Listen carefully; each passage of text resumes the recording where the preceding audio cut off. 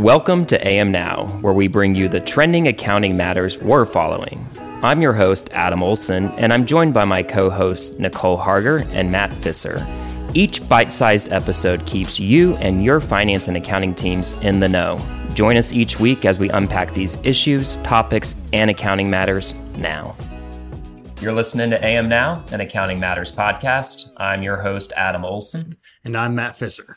This week, we're following matters ranging from the SEC's continued focus on non-GAAP measures to how artificial intelligence is or could be used as part of capital allocation decisions by investors.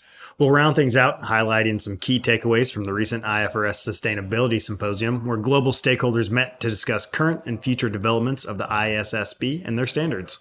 So let's dive in, starting with what seems like a never-ending discussion we have around registrants, the SEC, and their use of non-GAAP measures. Matt? Yeah, thanks, Adam. Back in 2016, the SEC warned companies that non-GAAP measures may be misleading and could violate its rules. Some common non-GAAP measures we all know and love are EBITDA, adjusted revenue, and adjusted net income.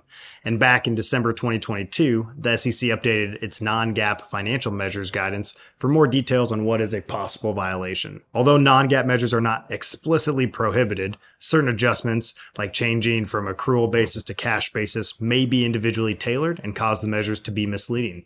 And that is something like shifting revenues and expenses into a different period that fits a company's narrative. Yeah, in fact, this year the SEC has had quite a few comment letters questioning compliance with question 100.04, which, focuses on non-GAAP measures.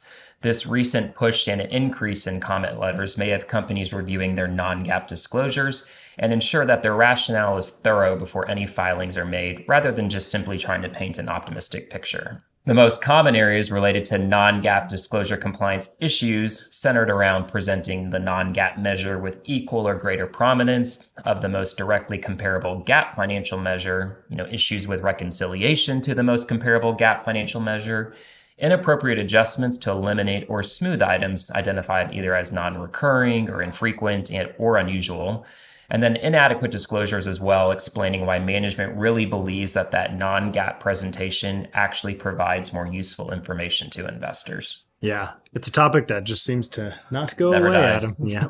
Moving along to other recent news from the FASB front, where FASB Chair Richard Jones said they are monitoring the evolution of how investors use AI to consume data. And this includes tools like ChatGPT and how users of financial statements process data and get important information. And the topic was brought up from Vice Chair Mary Barth as AI is getting a lot of press of late. And in short, it is an ongoing process, and the FASB is trying to understand which data is most important and will actually influence capital allocation decisions as part of an investor outreach.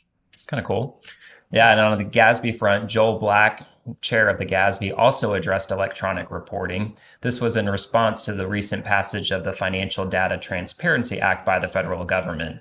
And for those of you who may not be familiar with the act, it gives the SEC the requirement to implement a data standard for municipal securities and any reports filed with the Municipal Securities Rulemaking Board.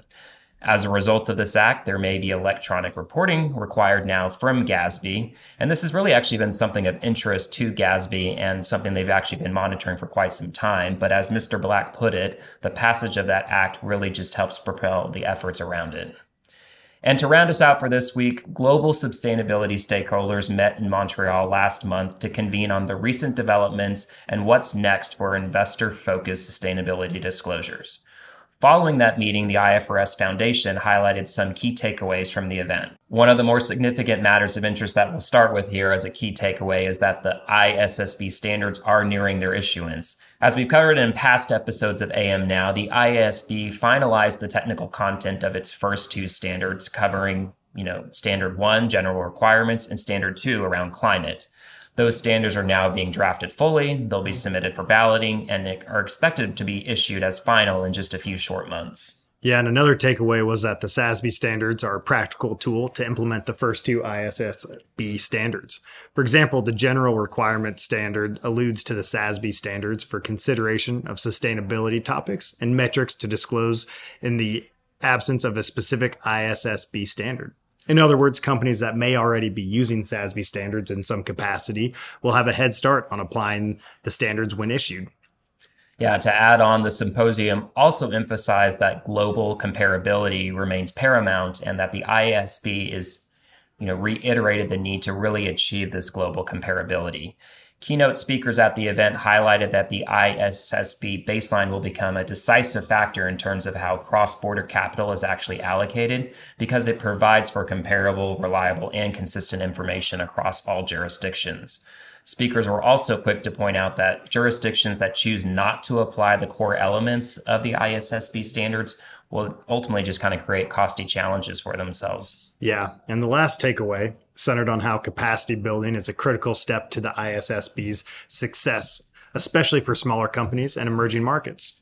During developments of the initial ISSB standards, companies responded that there is a range of preparedness to use the standards, and that in particular, smaller companies and those in emerging markets need more support to apply the standard. Recognizing this importance, the ISSB decided to develop application guidance, illustrative guidance, and examples, and to introduce transition reliefs to reduce the burden on companies. These reliefs will include phase-in periods and basic and advanced reporting requirements based on a company's resources, and in other words, the ability to have proportionate requirements. Yeah, that'll be widely received, I'm sure. Yeah. So thanks, Matt, for that. And really, that's it for us this week. For a deeper dive into what's trending in accounting and finance, be sure to check out our other podcast on the Accounting Matters feed on your preferred listening platform. Again, I'm Adam Olson. And I'm Matt Fisser. Thanks for listening to AM Now. We'll see you next week. This podcast is for general informational purposes only. Embark makes no representation or warranty as to the accuracy or completeness of the information contained in the podcast series, and it should not be used as a substitute for consultation with professional advisors. Information discussed in our podcast may also be superseded by new guidance or as new interpretations emerge. Listeners are cautioned to carefully evaluate any relevant, subsequent authoritative guidance issued.